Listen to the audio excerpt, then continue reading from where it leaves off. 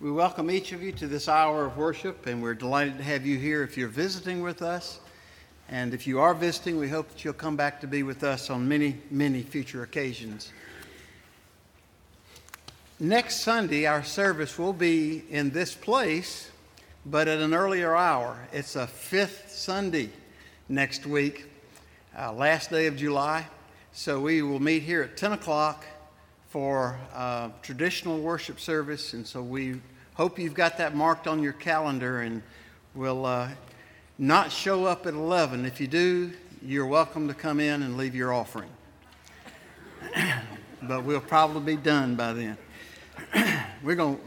This is the 1 week of the year we beat the Baptist to all the restaurants, so have to win the race occasionally. Announcements to share with you this morning. This Wednesday, July the 27th, is the last wonderful Wednesday of the summer. Kids are invited to join Mrs. Katie and Miss Leanna for our water play day outside on the church grounds from 9 to noon. Wear your swimsuit and sunscreen and bring a towel. Please register online at greerchurch.com or through our Sunday bulletin, or talk with Katie later today. We especially want to thank Allison Duncan for being our guest artist during the wonderful Wednesday Art Day last week. 21 children attended our Art Day, and Allison led them through painting their own canvas masterpieces. Pictures are online at greerchurch.com. And then I have an announcement from Jessica reminding you that tomorrow is the deadline to sign the children up for the music camp, which will be August 1 through 4 from 9 until 11:30 each day. And then that Thursday evening, there will be a performance at 6:45 in the Family Life Center, a dinner theater. And we need to know how much food to get ready, so we're asking you to check with our website, greerchurch.com, where Adam has put registration up for you to let us know you'll be here for the supper that night and how many will be here. So we invite you to remember this. This afternoon, right after the end of this service, I'm not going to go to the back and shake hands this time. We'll head over here to meet with the Charge Conference. We'll have a very, very brief meeting to formalize an action the board took last week. Shouldn't take too long. So members of the Administrative Board are reminded of the Charge Conference meeting at noon. And then I invite you to be here at 3 today as we gather for a memorial service for John Jameson, who passed away very unexpectedly this week. And certainly our thoughts and prayers are there today and with his family this day. At this time, let us begin our time together in worship.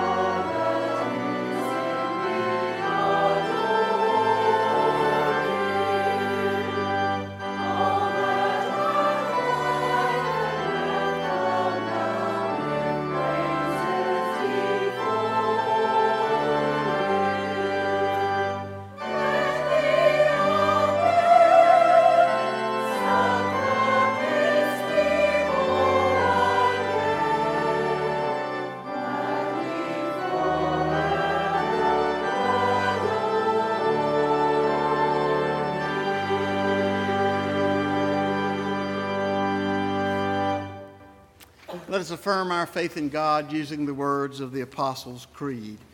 I believe in God the Father Almighty, maker of heaven and earth, and in Jesus Christ, his only Son, our Lord, who was conceived by the Holy Spirit, born of the Virgin Mary, suffered under Pontius Pilate, was crucified, dead, and buried.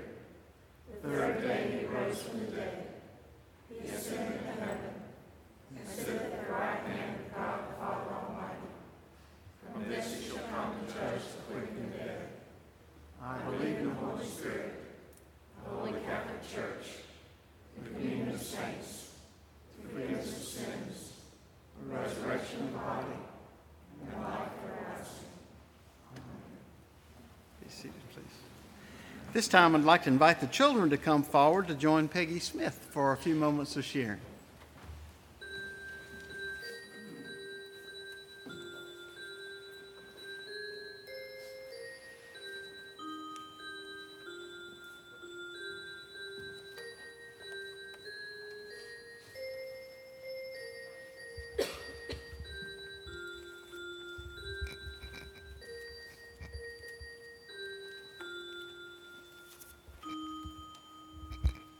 Good morning. Have you ever seen the TV show The Price is Right? You ever seen it? Yes? Okay. People go on that show and they try to get the prices of things, right? And whoever gets the closest without going over, you can't go over, wins a prize or a treasure, right? Okay, we're going to play the game. We're going to play Price is Right. I have a treasure. Some shoes from Captain America.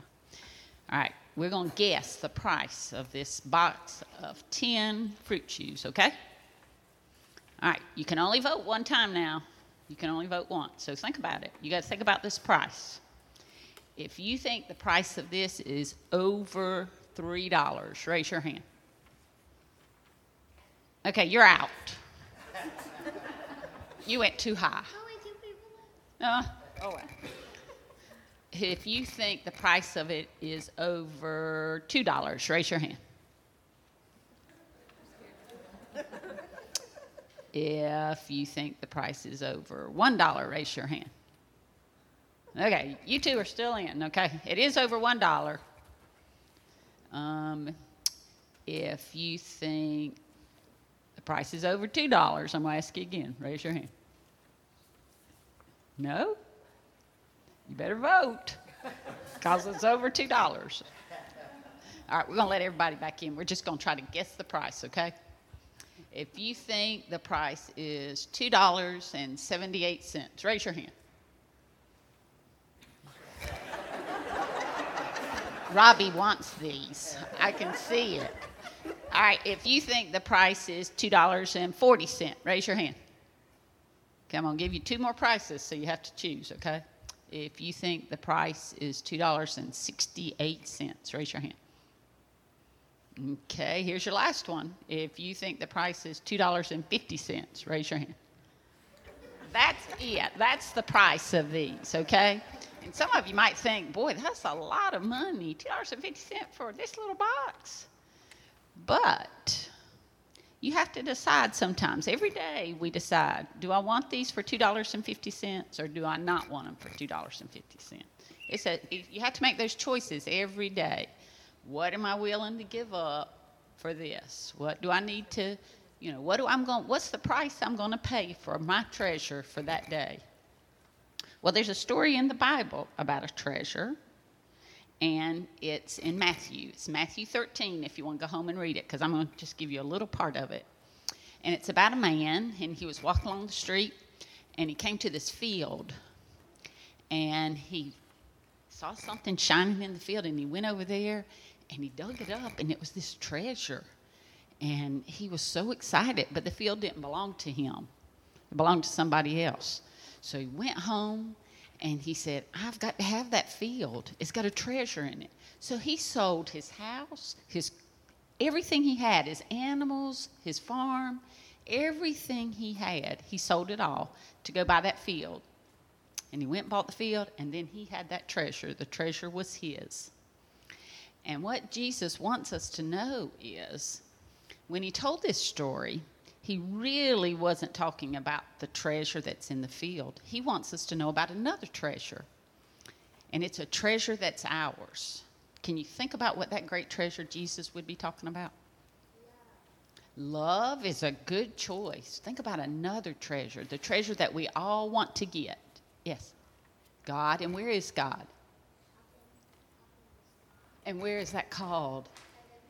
Heaven. The treasure that Jesus was trying to teach these people was that there's a treasure that you all can have, and that treasure is heaven. But what we have to do, the price we have to pay, just like we have a price to pay for this, the price we have to pay for that treasure in heaven is to put who first in our lives? God. God wants us to put him first. He says, is it worth it? Is it worth putting God first to obtain that treasure in heaven? Do you think it's worth it? Yes, I do too. And you know what Jesus would tell us about that treasure in heaven? That the price is right. That's exactly right. The price is right for us to put God first and to obtain that treasure in heaven. So do you think we can do that? Always try to put God first. Sometimes we may fall down, but that's what he wants us to shoot for, to always put him first so we will one day get that treasure in heaven. Okay? All right, let's pray about it. Dear God, please let us always put you first so we can one day have that treasure in heaven. Amen. And you can have one of my treasures.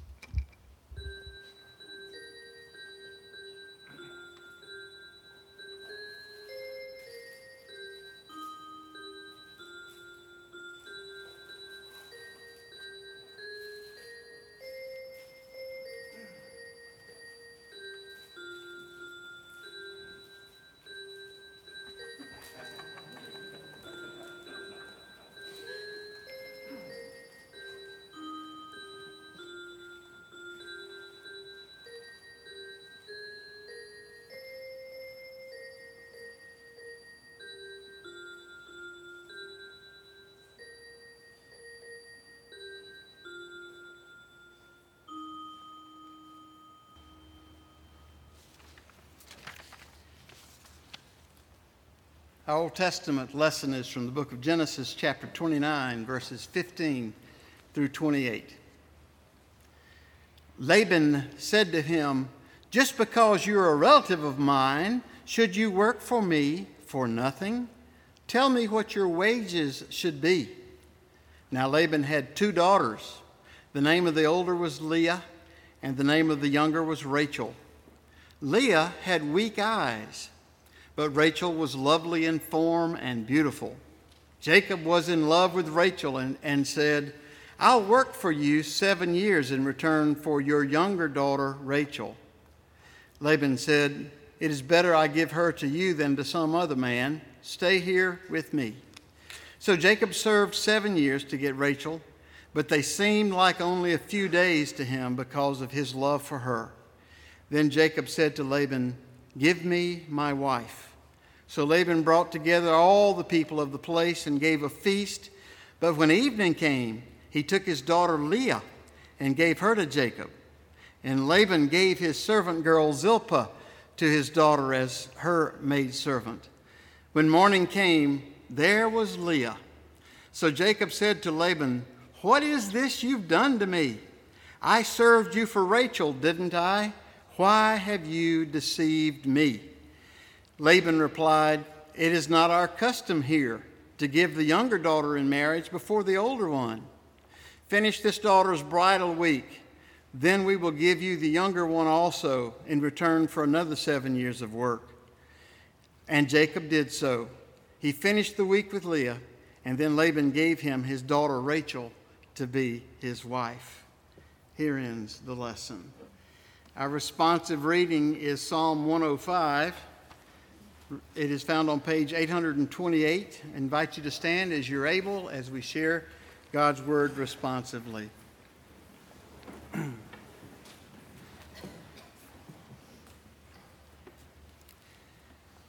Oh, give thanks to the Lord, call on God's name, make known God's deeds among the peoples. Sing to the Lord, sing praises, tell of all God's wonderful works.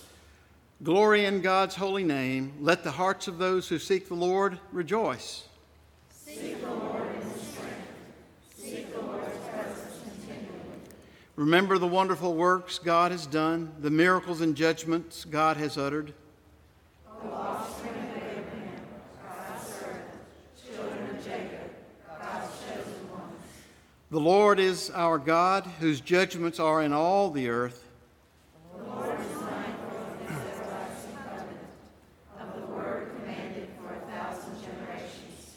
The covenant made with Abraham, his promise sworn to Isaac, and confirmed to Jacob as a statute, to Israel as an everlasting covenant, saying, To you I will give the land of Canaan as your portion for an inheritance.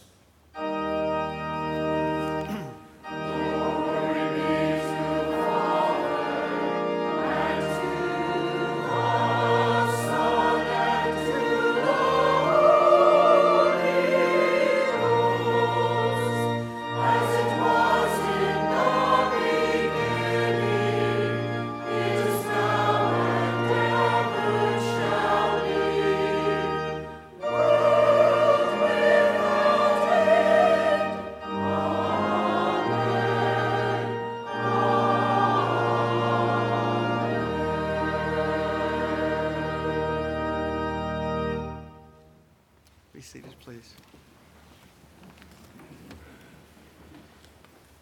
Victorious passage written by the Apostle Paul to his friends in Rome is recorded in Romans chapter 8, verses 26 through 39. In the same way, the Spirit helps us in our weakness. We do not know what we ought to pray for, but the Spirit himself intercedes for us with groans that words cannot express. And he who searches our hearts knows the mind of the Spirit, because the Spirit intercedes for the saints in accordance with God's will. And we know that in all things God works for the good of those who love him, who have been called according to his purpose. For those God foreknew, he also predestined to be conformed into the likeness of his Son, so that he might be the firstborn among many brothers. And those he predestined, he also called. Those he called, he also justified. Those he justified, he also glorified.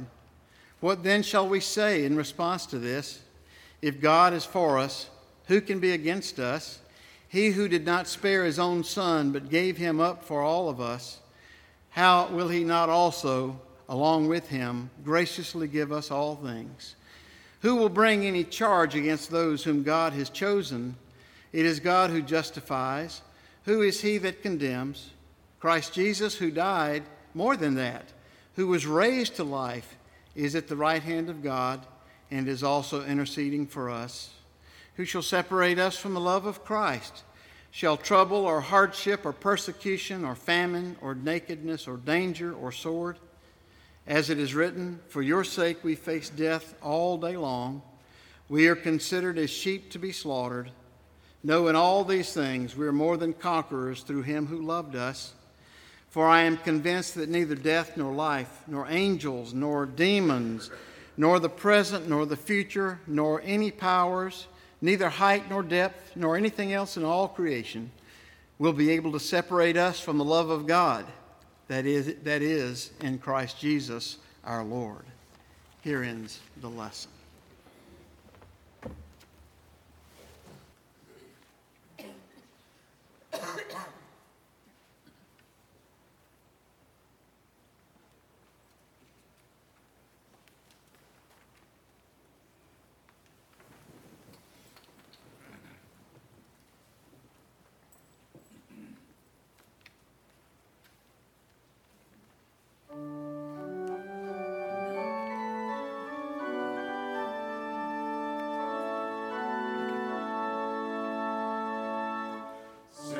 Praise to God. Praise to God. Sing praise to God. Sing praise to God. Who reigns above. Sing praise to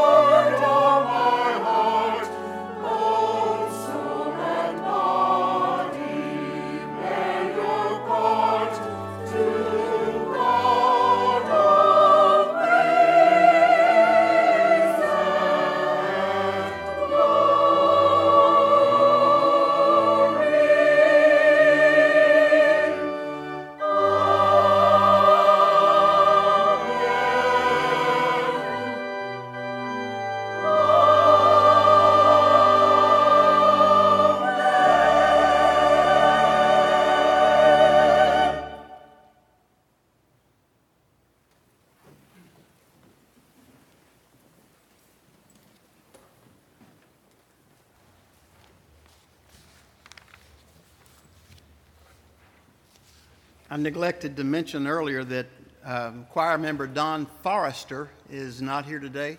He's in the hospital with pneumonia, summertime pneumonia, so remember him in prayer. And you will notice that this last week we lost a very dear member, Wilma Keller, 98 years young.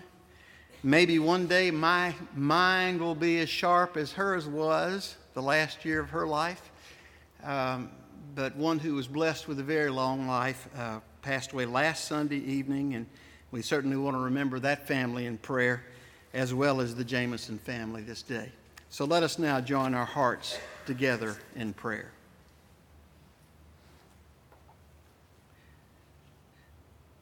Lord, through all the changes of life, we offer you our praise, for we have discovered that you work in the midst of all the things of life with one intention in mind, and that is that your children will experience the ultimate goodness of those events and will experience your love and grace in the midst of difficulties, and we're thankful for this. We're thankful that nothing happens to us in life that you're not able to twist into goodness, whether it be a loss of a job or the loss of a friend or the loss of someone we love in death. That even in all those things, you are at work in our lives to bring good from the bad and to bless your children.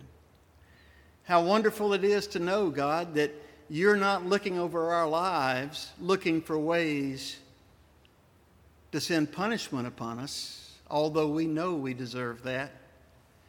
Indeed, you're looking over our lives, looking for ways to send blessing and help and goodness to us all the days of our lives. And this truly is a wonderful thing, one for which we are greatly appreciative, one for which we say thank you, God. How wonderful it is to go through life knowing that you are with us. And how wonderful it is to know that as we stare death in the face, there is one behind us who has already been through the doorways of death, who calls us to resurrection life as we die, and we're thankful for that. And Lord, we thank you for the wonderful stories of your love and grace in the Old Testament. And we see in some of those stories that your will cannot be defeated, that once you set a plan in motion, no matter what we humans do, you see it through. You even use mistakes that humans make for your glory. Even the worst thing we ever did, which was to turn on you in the Garden of Eden, you took that and turned into blessing when you sent Jesus here to give his life for all of us. And so we give you thanks that in all the times of our life when we don't know which direction we're supposed to go, you not only know it, but you will use us in your good plans, and you will lead us in the right ways. And we are so thankful for this. Be with us now as we worship now and later in the day. Cause us to feel your love and your care and your strength. And we pray for our friends in their times of need, especially those who are grieving this day, that together they and we might lift our eyes from beyond the shadows of earth to see the light of eternity and be comforted by your love for us in that eternal realm. All these things we pray in the name of Jesus, who has taught us to pray, saying, Our Father, who art in heaven, hallowed be thy name. Thy kingdom come, thy will be done, on earth as it is in heaven. Give us this day our daily bread, and forgive us our trespasses, as we forgive those who trespass against us. And lead us not into temptation, but deliver us from evil. For thine is the kingdom, the power, and the glory, forever. Amen. Let us now worship God by giving.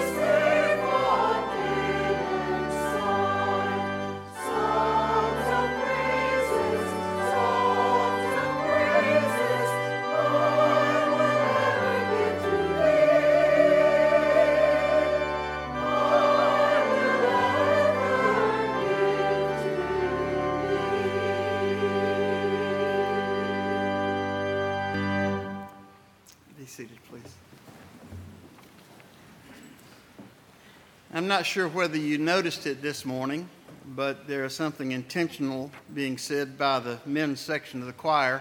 They're sitting in missing man formation this morning, leaving a seat vacant in honor of and in memory of John. Our gospel lesson is from Matthew chapter 13, verses 31 through 33, and then 44 through 52. Jesus told them another parable. The kingdom of heaven is like a mustard seed, which a man took and planted in his field. Though it is the smallest of your seeds, yet when it grows, it is the largest of garden plants and becomes a tree, so that the birds of the air come and perch on its branches. He told them still another parable. The kingdom of heaven is like yeast that a woman took and mixed into a large amount of flour until it worked all through the dough. Then moving to verse 44. The kingdom of heaven is like treasure hidden in a field. When a man found it, he hid it again, and then in his joy went and sold all that he had and bought that field.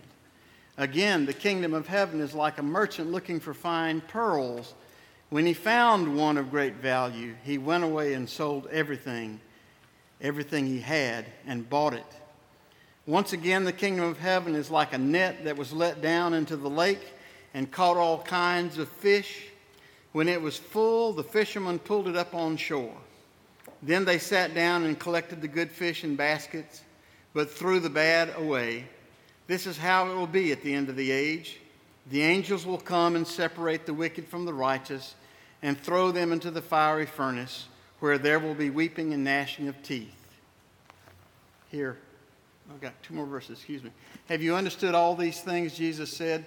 Yes, they replied. He said to them, therefore, every teacher of the law who has been instructed about the kingdom of heaven is like the owner of a house who brings out of his storeroom new treasures as well as old. Here ends the lesson. In recent weeks, we've been reading the Old Testament lesson, the patriarch story, and I've really kind of gotten caught up in it, so much so that I thought, well, if I could get Andy Griffith to come down here and tell the story of Jacob, that would be perfect, because I can just hear him doing it like the story about Romeo and Juliet. But alas, he's not able to be here today. So today you get to hear the story through the Holt filter.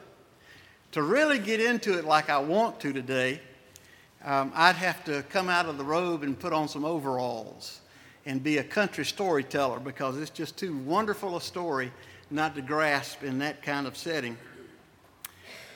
When Abraham and Sarah were very old and their son Isaac was 40 years old, they finally gave up on him ever finding a wife. Part of the trouble is they didn't speak the same language as their neighbors.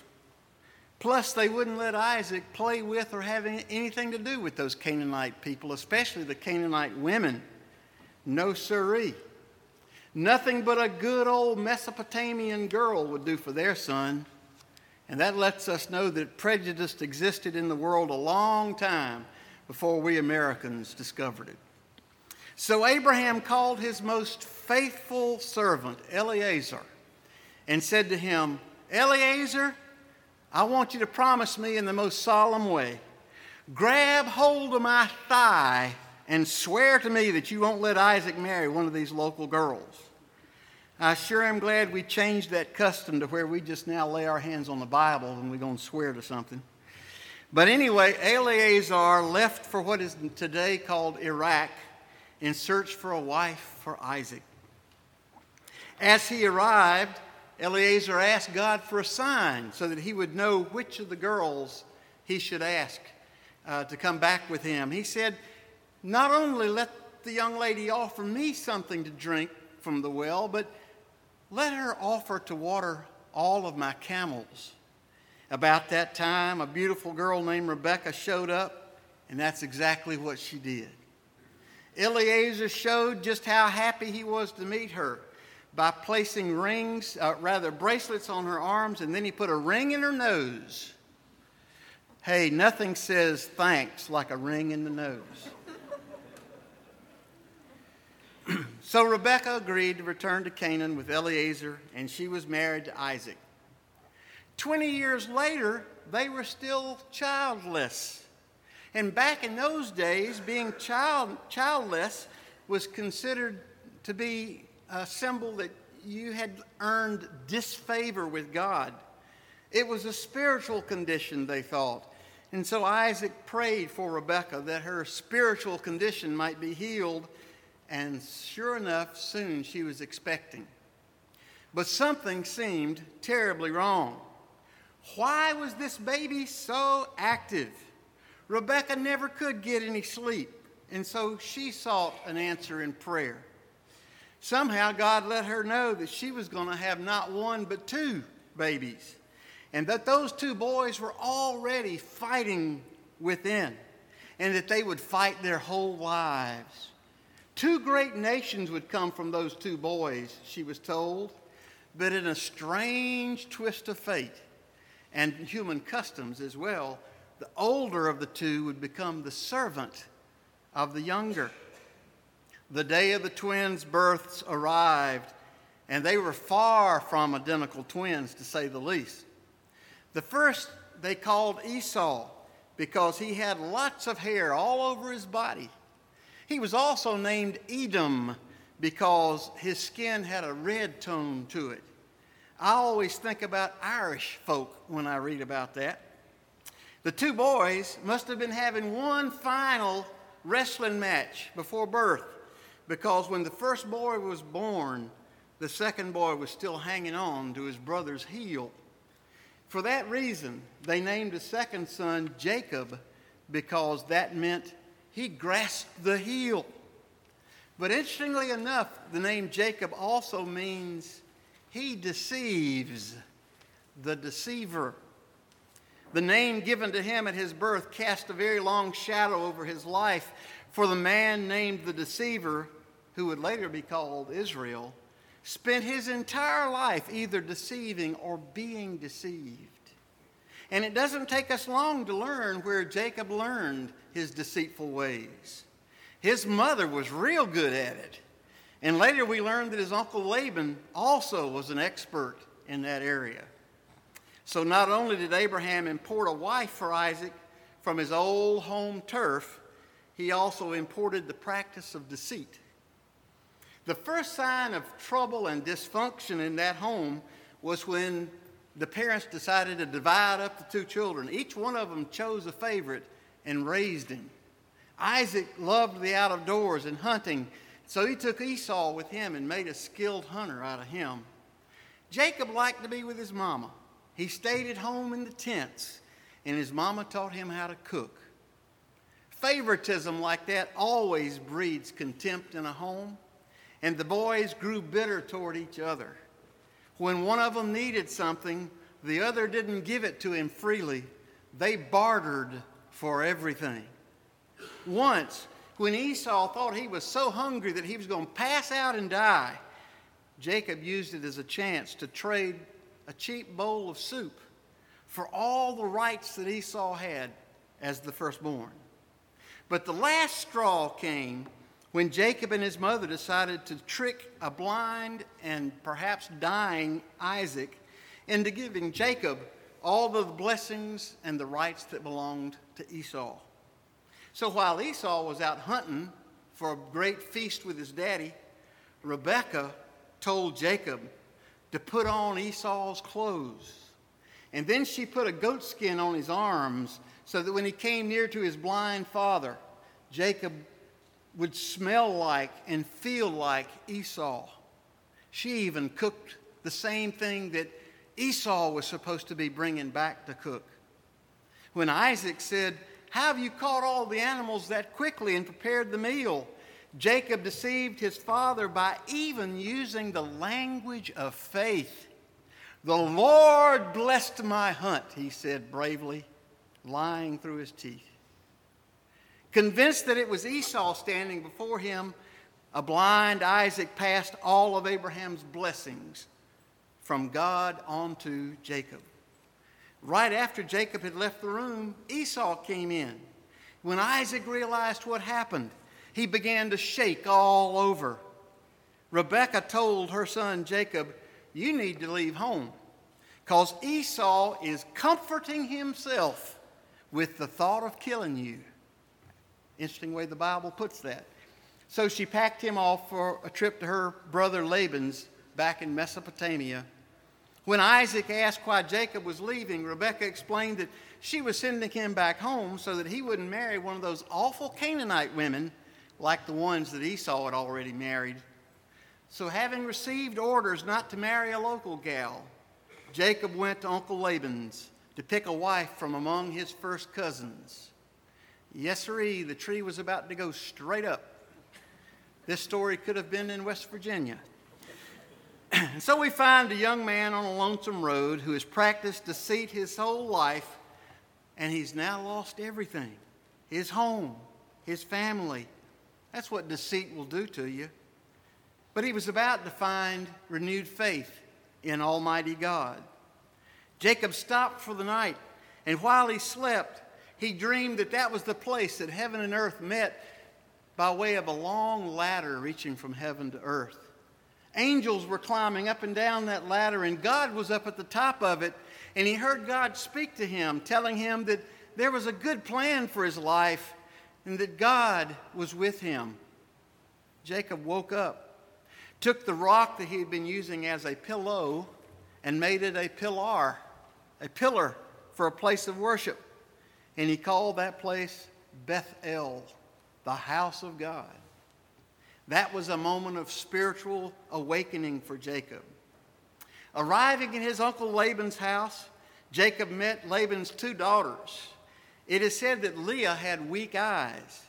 I think that means that she wasn't much to look at, or as we say, ugly.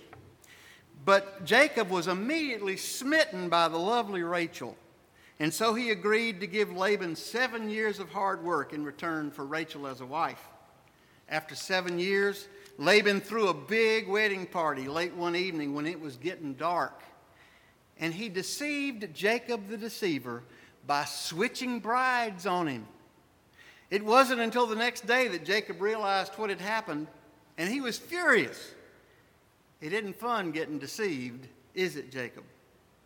Laban had a very logical explanation.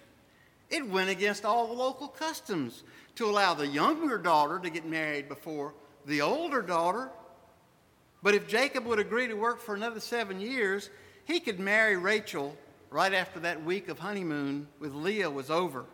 So Jacob agreed, and within a week he had a second wife. He got one wife as payment for his past work, and he got his second wife on credit. Now, Mark Twain said that Jesus outlawed bigamy when he said, "No man can serve two masters." Jacob soon found out how difficult it can be to be married to competitive sisters. Leah knew that she was not Jacob's favorite, so she sought to win Jacob's love by giving him many sons.